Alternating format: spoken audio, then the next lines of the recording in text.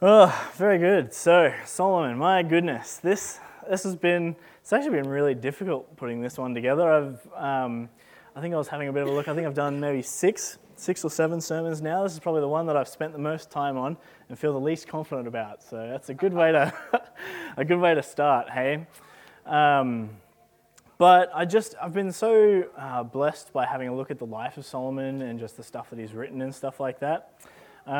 So I'm really hoping that the Spirit is going to just take my words and apply them to whatever you need to hear, or apply them to whatever situation you need to hear about it. And if this is all terrible, then you can go and read it yourself anyway. So we'll start with that caveat. So, for anybody that's known me, you'll know that I'm a man of many hobbies.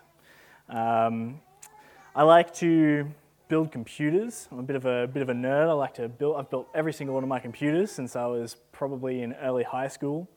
I like playing with microcontrollers. I've been a software guy for most of my career, so a microcontroller is something that lets me program software to manipulate things in the outside world, hardware, which is pretty cool. So I've built computer-controlled CNC machines, computer-controlled mills. I've built aircraft monitoring stations, which is very, very nerdy, but very, very cool. Gives me a premium subscription to Flight Radar because I feed them my data. I've built these really cool looking, it's kind of like a clock that's like a matrix of words, and with microcontrollers I can turn on little LEDs and stuff behind the letters that spell out exactly what the time is. I made one of those for a gift, which was pretty cool. I've built 3D printers. I made a 3D scanner earlier this year. I've come up with Iron Man. Actually, you know what? Iron Man gets a mention in this sermon, so jumping the gun. I really like geography and cartography. There's something really cool about maps. I love the learning about how old cartographers and stuff like that, they'd put fake towns and fake streets in maps as like a copyright thing. So if someone copied their map, they'd look for this fake street that doesn't exist, and they'd be able to tell whether someone had copied their map. And so I got into a lot of geography type stuff. I've made software that takes geographic data and turns it into abstract art, which you might argue is not art because it's computer generated, but it's about as arty as I get. I've started getting into things with cars. So sold my little Euro car because I couldn't do anything to it. It's basically like a computer. You'd think that I'd know how to play with computers, but not in cars. They're a whole different beast. So I bought an older style Hilux so that I can muck around on it and learn how the engine works and do my own wiring. It's been really, really fun. I've been building a battery box so that I can go camping and plug a fridge in. It's been really, really good. I like to design remote control aircraft, and so I've built remote control aircraft. I love the computer-aided design. I like testing them. I like crashing them. I like rebuilding them. It's really good fun. I like creating websites, web applications, mobile applications. I've created heaps of those. I've started getting into woodworking as well. So I've recently built an art desk for my wife. I've built little jewelry boxes. I've built wall-mounted bottle openers on my CNC machine out of wood, make them look really, really cool. I've taken up photography at different points in my life. I've taken up videography. I've taken up graphic design. I went and got my pilot's license. And I even took up knitting just to understand how to knit. Do I sleep? Well, I do eventually. There's a whole podcast. Yes, I've done podcasting on aviation, and I've actually got a list about that much as long again of things that I want to do in the future. So I have a very understanding wife, and I don't know about you, but I just feel super lazy. I feel very unsatisfied if I'm not trying something new, if I'm not pushing the envelope of my ability, if I'm not challenged, if I'm not learning something, if I'm not trying something I've never done before, if I'm not failing at something to learn through it. And yes, I do have my downtime, so I do like to veg and chill out and hang out with my wife and play computer games and go for a walk, all that kind of stuff. But my modus operandi, the general way that I work is that I need to be trying something new. I need to be pushing the envelope, that kind of thing. And I've always thought that this restlessness that I have within me to do all these kind of things is just because I need to be challenged. I'm not feeling satisfied enough. I've got all these projects, and I just want to do them all now so I can come up with another 10 projects to do, and maybe that'll satisfy this need to know more, to do more, to understand more. But slowly, I've been coming to understand that there might be a bit more behind this lack of satisfaction in all the things that I've been doing.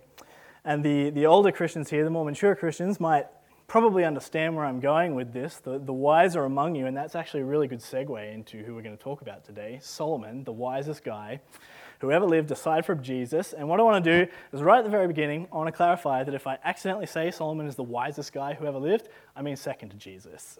So I will try and clarify that, but don't need to pull me up on that one because I said right at the beginning, Jesus is wiser than Solomon. But here we go. So Solomon, he was a really interesting guy. His biography reads like the script of a crazy movie, right? He's born of King David, and it's Bathsheba, isn't it? Bathsheba. I did know that, I just didn't write it down. I was thinking in my notes when I was going over this, I'm like, I'm going to forget her name, I'm going to write that down. But it's all good, remembered. So he is born out of this, this marriage of this guy and woman who committed adultery, and then King David had killed this other lady's husband so that he could hide their adultery and stuff like that. So this is where kind of Solomon comes out of.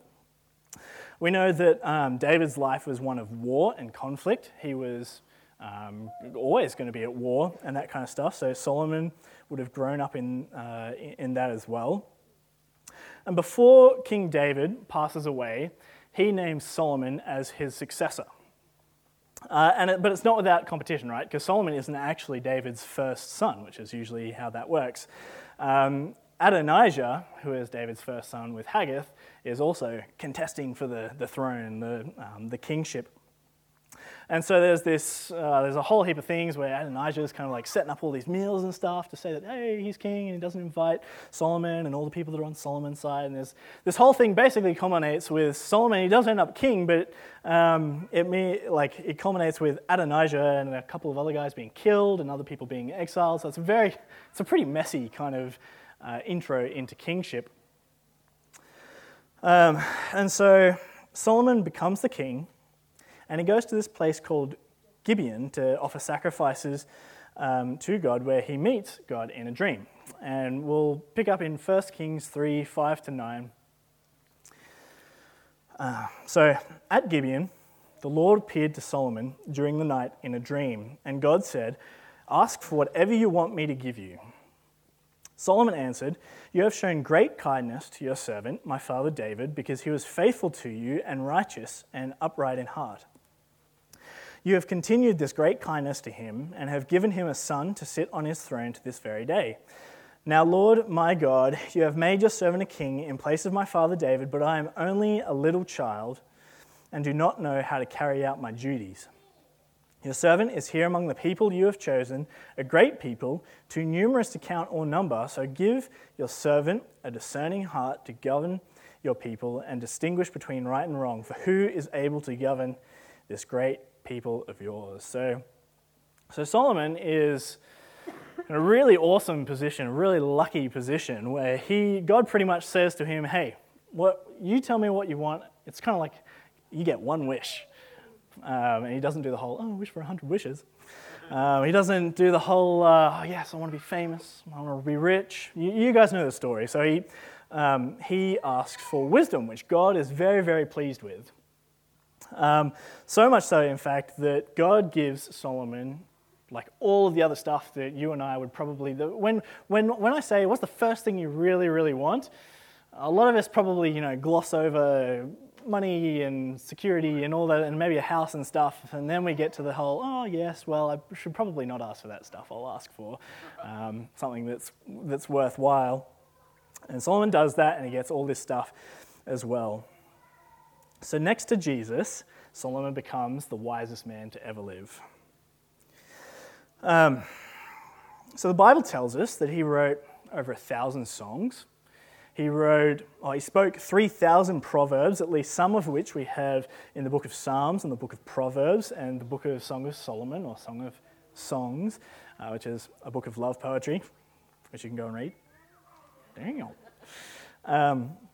Now his power is unparalleled as he reigns as king over Israel for roughly 40 years during a season of peace and prosperity in which leaders from all over the earth visit to inquire of him and his wisdom and to see his wealth. And rumors of him get away, and these other leaders and stuff, they're like, oh my goodness, can this even be real? I don't believe this. I gotta go check this out for myself. And they come and they see Solomon, they see his wisdom, they see all the stuff he's built, and they're like, oh wow, they weren't lying. This wasn't embellished. This dude is unparalleled.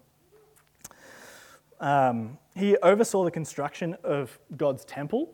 God's temple was immaculate. It was funny. Rick came in here this morning and he was like, oh yes, with all the fairy lights and everything in here, it's like, Solomon's temple. I'm like, man, we need a lot more gold in this in this room to make it like Solomon's temple. All the design of the temple was like artisan crafted. It was amazing. It took 7 years to build. It took thousands and thousands of workers, of slave labor, actually. He then moved on to build his own palace that took 13 years, so even longer than the temple. It was bigger as well. And then after that, he started building palaces for his wives. His complicated family life included 700 wives and 300 concubines, which is, I just can't even imagine that. He could sit down for breakfast, lunch, and dinner with a different wife or concubine for almost an entire year. So if you imagine, we're halfway through this year, right? And just think about every meal you've ever had in this entire year and a different face in front of you, and we're only halfway there. I just can't even imagine how the conflict and the backfighting and all that, it's crazy.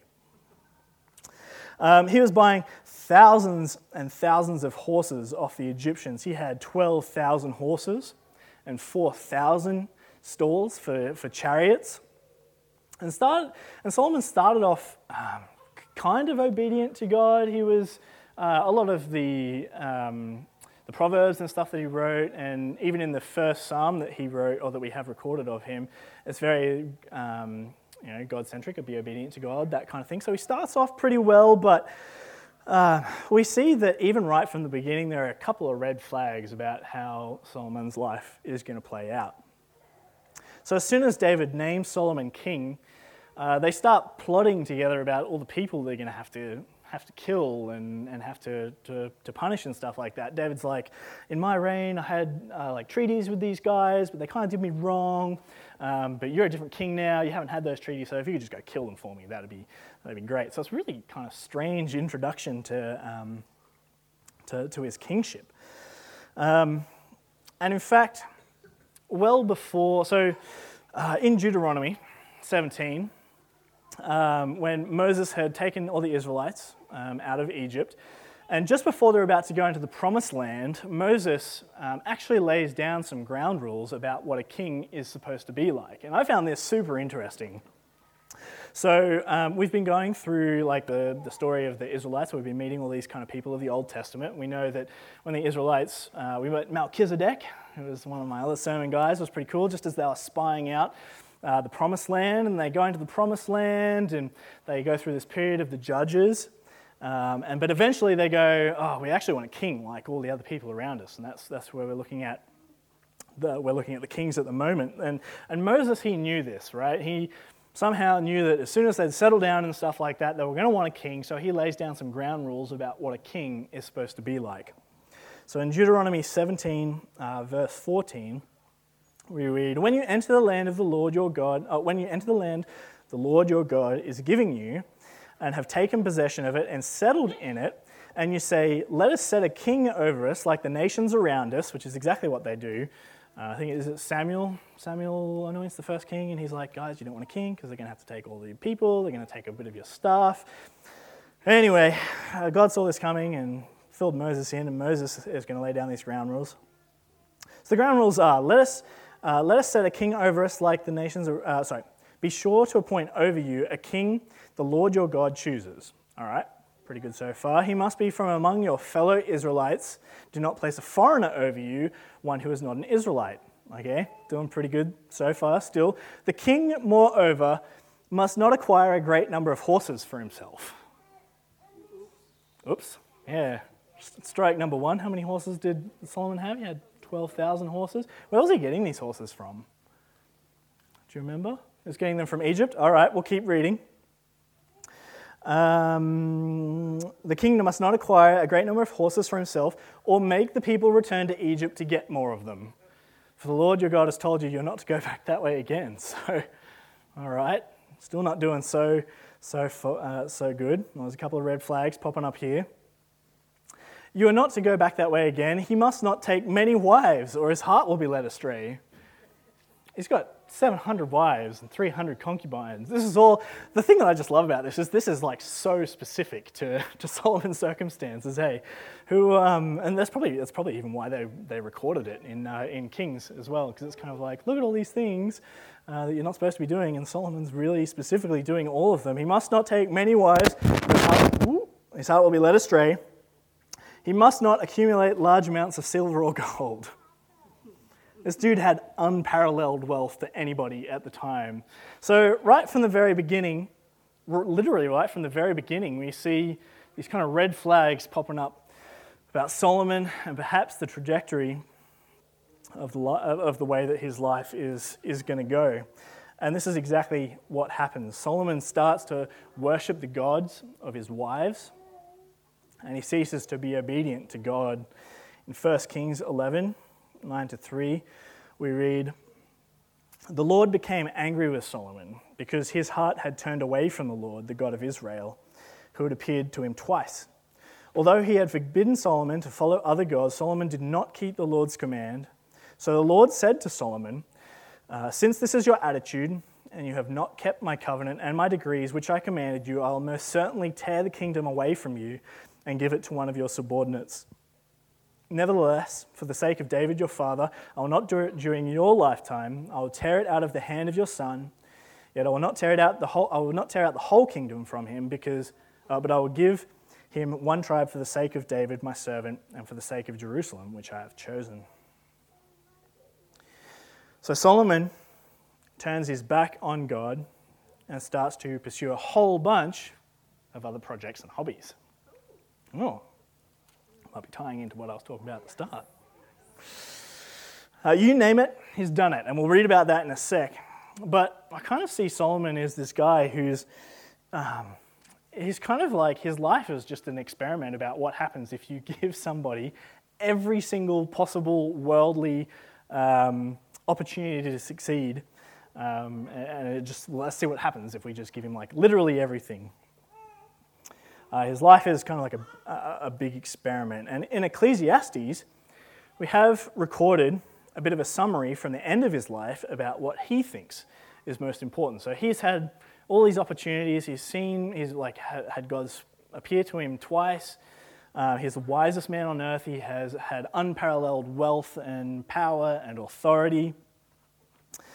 And I don't know about you, but I'd really like to know what the wisest guy in the world thought towards the end of his life. If you've ever been around death, you know that like coming towards the end of your life or being around somebody close to you that is near the end of their life, it's very, very clarifying about what is important.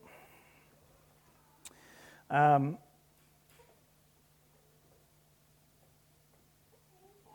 Solomon is pretty much this guy who, if you could combine Albert Einstein with Bill Gates and Iron Man, if you merge that into like one person who is who is also simultaneously Prime Minister and Pope, that's pretty much who we have in Solomon. So if I came to this guy towards the end of his life, and I came with my problems of being satisfied with the stuff that I'm doing, if I come to him and I'm like, Solomon, you know, I've been in my job for 10 years, it's a good job, I've got nothing to complain about, but I'm not really challenged there. I don't really feel like I'm just rocking up to get the money and I'm coming home. I've started all these hobbies and stuff to try and find a little bit more satisfaction, to try and learn a bit more, to try and push the envelope, to try and mix things up a bit, to try and change things. This is how Solomon, towards the end of his life, I think, would reply.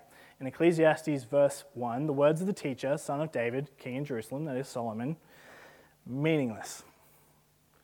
So I've come to Solomon and I'm like, oh, I'm feeling pretty down, man. What's all this about? And he goes, it's meaningless. Meaningless, says the teacher. I'm like, well, are you sure? He's like, yep, utterly meaningless.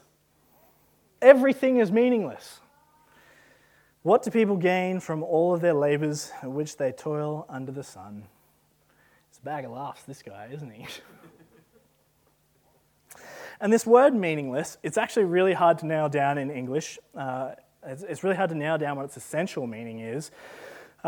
Different Bibles will render it meaningless or vanity. So it's in vain. The stuff you're doing it's all in vain. Vanity, vanity, utterly vanity. It can mean, it's rendered in some Bibles as emptiness. This word, it's hebel in the Hebrew, or hevel. And it also means, it's used elsewhere in the Bible to mean like vapor or breath or mist. So it's like a really complex word. It's really hard to render, but life is pretty complex, so a complex word to describe it is probably fairly accurate. I kind of see this meaningless or our life being described as this kind of like breath, this mist. It's kind of like if you come out on a cold morning and you breathe and you see your condensed breath just come out in this like flurry of complexity and awesomeness. But as soon as you it's there 1 second and then it's gone the next. And our lives can seem a little bit like that, and that's what I think he's trying to get at here. So not only is there this kind of like futility or this meaningless, but our life here is also really quite short and brief in the big scheme of things. And this is coming from a guy who's done everything, right? So you might be thinking, oh, maybe if I just had a little bit more money, I could do the things that really matter to me. Well, Solomon was the richest dude on earth at that point in time, and he says, meaningless. Vanity. Maybe if I just had a bit more power or authority or control, I'd really love that promotion. If I just got that promotion, that would be super helpful. Well, Solomon, he was like prime minister and pope at the same time. I guarantee you're never going to have as much authority as Solomon. And he said meaningless. Maybe if I just had more stuff. Maybe if I did more things, maybe if I had more projects, maybe if I had more hobbies. Well, Solomon had multiple mansions. He could literally have anything he wanted. He did pretty much everything that you could try, and he says meaningless. Maybe you would be satisfied if you had a relationship, you had a better relationship. Well, I don't actually know about this one with Solomon because I don't really know how having 700 wives would really be that great, but I assure you that he had probably more understanding of relationship than a lot of us, and he says meaningless. There's some caveat. I'm getting to some other stuff too. Don't worry, I'm not calling your relationships meaningless. Maybe if I just knew more. Maybe if I knew how the stock market was going to do stuff. Maybe if I just knew how the world worked a bit better, I'd feel more satisfied with where I am and with what I can do with my life. If I just had a bit more of an understanding. Well, Solomon was the wisest dude that ever lived apart from Jesus, and he said that it's meaningless. So listen to this. This is in Ecclesiastes 2, verse 4 to 11. This is Solomon, right? I undertook great projects. I built houses for myself and planted vineyards. I made gardens and parks and planted all kinds of fruit trees in them. I made reservoirs to water groves of flourishing trees. I bought male and female slaves and had other slaves who were born in my house. I owned more herds and flocks than anyone in Jerusalem before me. I amassed silver and gold for myself and the treasure of kings and provinces. I acquired male and female singers and a harem as well, the delights of a man's heart. I became greater by far than anyone in Jerusalem before me, and all this my wisdom stayed with me. I denied myself nothing my eyes desired. I refused my heart no pleasures. My heart took delight in all of my labor, and this was the reward for my toil. Yet when I surveyed all that my hands had done, and what I had toiled to achieve, everything was meaningless. A chasing after the wind, nothing was gained under the sun. So I've come to Solomon to try and get a bit of closure on why I'm feeling so dissatisfied about all the stuff that I'm doing, and he comes to me and he says, well, buddy, it's because it's all meaningless. Now, there might be some wisdom to this. What a downer, hey? But there's also a clue not to be missed in all these passages. So that word hevel, that mist, that meaningless, that vanity appears about 30 times in Ecclesiastes is going through. There's also another kind of phrase that pops up 30 times. And that's this phrase, under the sun, right? So at the very start, Solomon's like, meaningless, meaningless, says the teacher, utterly meaningless. I can't remember that first one. But at the end, it's kind of like everything was meaningless, a chasing after the wind, nothing was gained under the sun, right? And so what Solomon is kind of doing here is he's scoping what he is saying is meaningless. He is providing a condition through which, if you looked at the world, it would be meaningless. And that's this under the sun, right? And what this is it means life viewed solely without connection to God or revelation from God. It is literally a godless life lived solely by our limited insights, gleaned solely by our experience, without any word from God. Under that view, almost everything is meaningless. So I've got an illustration, and I'm not entirely sure how this is going to go. You've probably all seen this one before. I think I can't remember who I nicked it off, but I've kind of modified it to suit my purpose. And I've only practiced this once, so this is probably why I was a bit nervous at the start. So hopefully this lands. But so Solomon, right, is this kind of example of a life lived under the sun. And what that is this is your timeline of your life, right? All you guys nodding because you've seen some of this before. I've modified it so you can still be shocked and awed. So this is your life under the sun, right? This is life without any kind of connection to God. This is where you are born and this is where you die. And this is everything that you do here on earth under the sun. So you'll start and you're born and you're a toddler and you're probably not having too many existential, or maybe you do. I haven't had a toddler. Do toddlers have existential crises? Who knows what they're thinking? Maybe they do. Maybe that's why they cry so much, because they're like, what is going on here?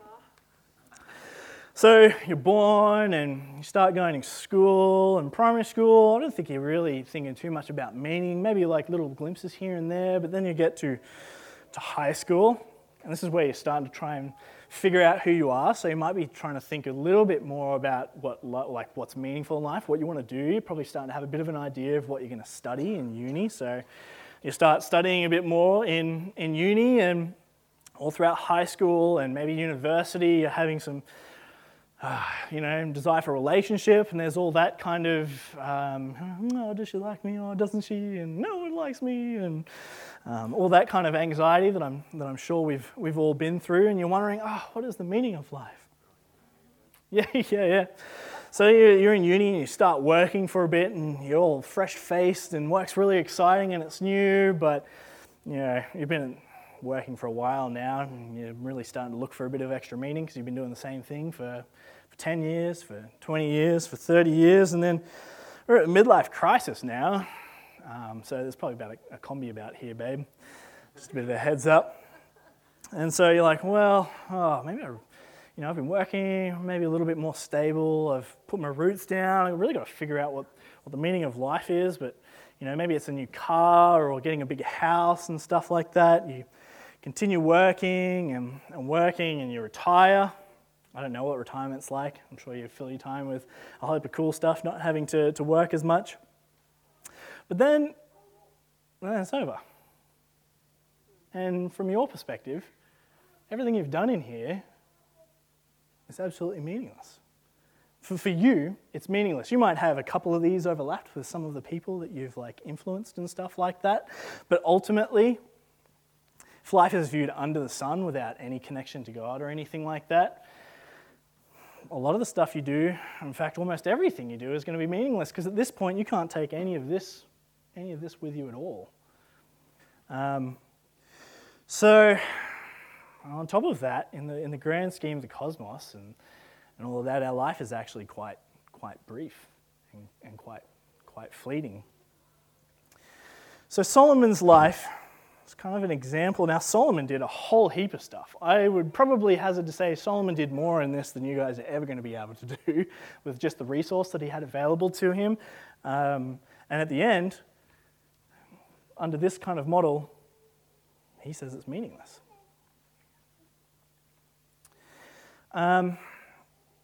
So Solomon's life is kind of an example of the ways we might try and find meaning and satisfaction in our life. But ultimately, if these things are apart from God, they're going to have no lasting meaning. But what if there was something above the sun? And we as Christians know that there is something above the sun. There is something, in heaven, if you're using that kind of analogy. As Christians, we know that there's something above the sun, as it were, and we can find enjoyment and satisfaction in the things we have, the work we do, and the experiences we get to be involved with if we fear the Lord and see his hand in all of those things. We can find enjoyment and satisfactions in the things we have and the work we do and the experiences we get to be involved in if we fear the Lord and see his hand in all things. This means that we need to learn to trace all that we have back to the author of our life. God gives the job. He gives the success. He gives the creativity. He gives the wealth. He brings the two together in marriage. The piles of laundry show us God's generosity. And the dishes all over our counters remind us of God's daily provision. Seeing as God as provider of all the things and purpose behind all things moves us to live thankful and joyful, meaningless lives. Knowing that God is working all things for good for those that love him means that even in the hard circumstances, the ones that in this model, if you come under hard circumstances, then it's really unfair and there's no justification at the end of it. It's just sorry, lucked out kind of thing. Knowing that God is working all things for good for those that love him means that even in hard circumstances, even in unfair circumstances, our toil in those isn't meaningless. He uses difficulty to strengthen and change us. He uses trials to sharpen us and to solidify the things we know about him. And through difficulty and loss, we learn that there's only one God who can help, one God who can provide and fill our hearts with gladness and joy. When we begin to trace all things back to God, we will see that our satisfaction must be found in him and him alone, so that no matter what happens to our stuff, no matter what happens to our work, our health, our relationships, our experiences, we can find fulfillment and joy because we have God, and in him we have everything and are given everything that makes life worth living. So to kind of modify this a little bit, so this is life under the sun, right? And we all know that as Christians, there's a bit more to it. There's life above the sun, if you will. So this is our life above the sun. And this is not unlimited, but I really want you to imagine that this is unlimited. So I'm going to try and, this has never worked in the times that I've tried it, but I'm going to aim for that door, and it's going to go, oh, yeah, cool. So come on. So this is our life. This is actually the reality of our life, right? And that red line that I showed, oh no, it's coming back. It's coming back. Pretend that it's out the back of the door. This is unlimited, right? This is our eternity. And this little red bit right at the start, this is that red that we saw before. And if you're just looking at this little bit, then all of the hardship and all the trial and all of the things that we do, all of the houses that we try and get, all the money, all of the relationships that we try and build, if it just ends here, then ultimately it's all for nothing, right? But we know as Christians that there's a whole lot more to it. And in fact, there's two things that I want to bring out about this little bit that actually make this probably the most meaningful little bit of life that we're going to, well, I don't know, the meaningfulest bit that I can understand right now. We'll put it that way. And the first thing about this is it's important to make a decision in this little bit about whether you're going to follow Jesus. That's probably the most important decision that you're going to make about this, because that one decision, it affects this entire rest of eternity. So that makes this bit really meaningful, because what you decide in this little bit affects the rest of this, right? So in some ways, that kind of makes this bit the most meaningful bit of life, under the sun at least, that we're going to have. And the other thing about this little bit, I've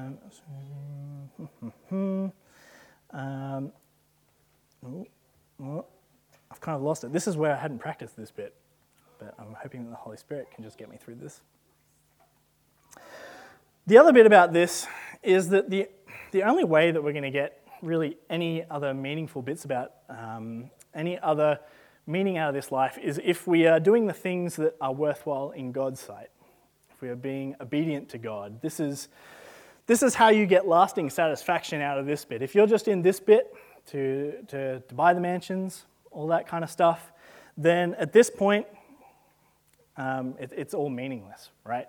But if you're doing the things, if you are obeying God, if you're doing the things that God wants you to be doing, I think Parky, you kind of mentioned this right at the very start in your little prayer and share, and even in Dan to a bit. Ooh, the things that are important are the things of God, right?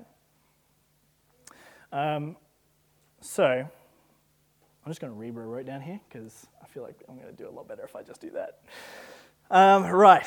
So what's really important in this red bit is whether you decide to repent and follow Jesus, because that's going to determine the rest of how this plays out for you. And that makes our time here super important. And in the grand scheme of things, our time here is quite short. It's that idea of that mist, that hebel, that breath. You come out in the morning and there's that flurry of action as you breathe out. And it's all complicated and stuff, but it's over as soon as it comes. So there's also kind of like a certain sense of urgency, right? Because we only get to do this little bit once. And God has some stuff for us to do in this little bit. So it's filling our time with stuff that's not really worthwhile. I just want this to be a challenge that you should probably figure out what is worthwhile if you don't know what is worthwhile, and that's the stuff you should be doing in this little bit.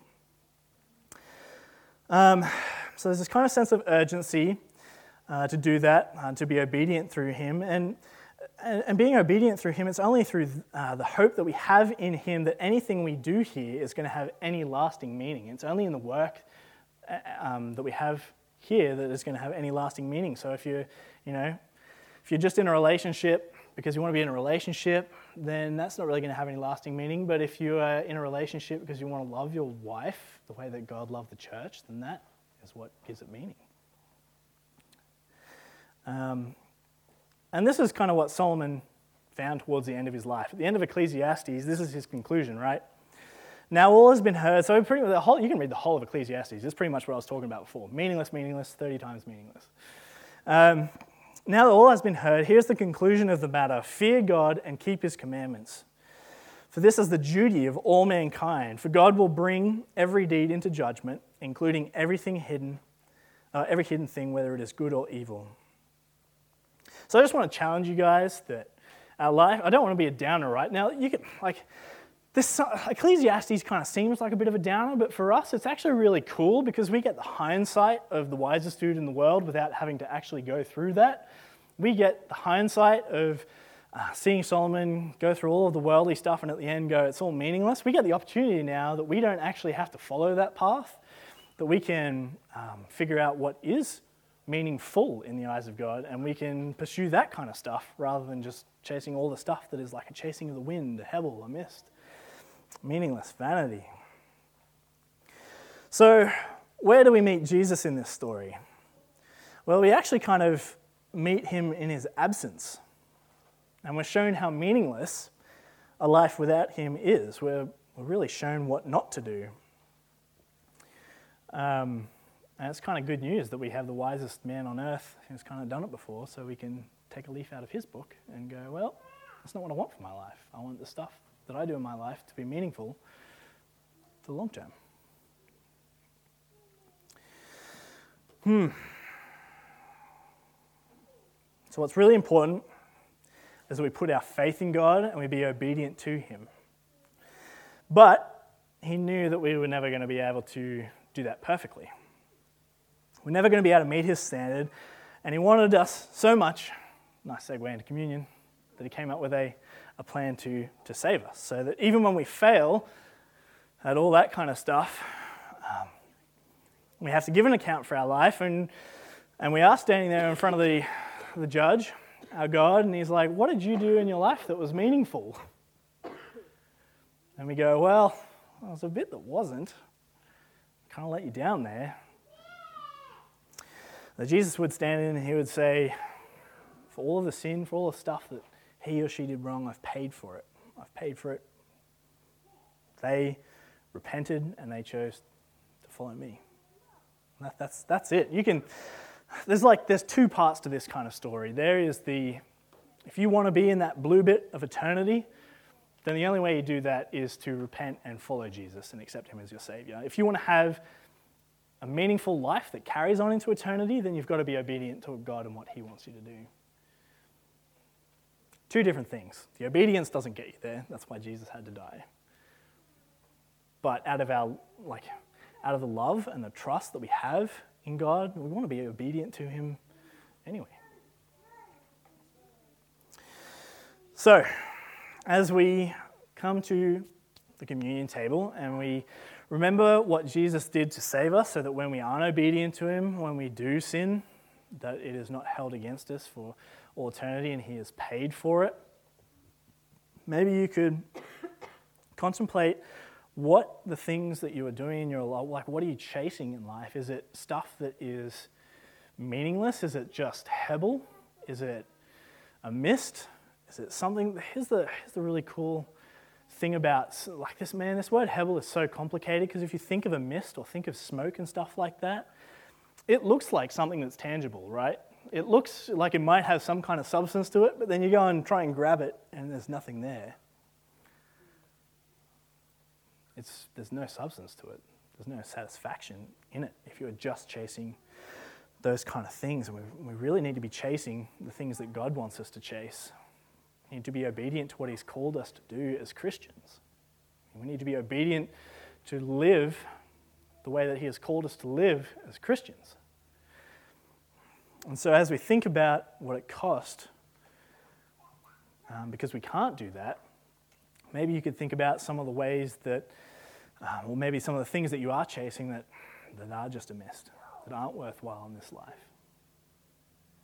And maybe pray that God would show you what is worthwhile, what is substantive, what is going to satisfy you, not even just now, but eternally. So, I'm not really sure how we're doing communion today. It looks like we're probably going to have to, if you've got a partner, maybe share a cup with them. If not, feel free to take your own cup. But yes, so we'll grab the bread and the cup, and I'll pray once we've grabbed those.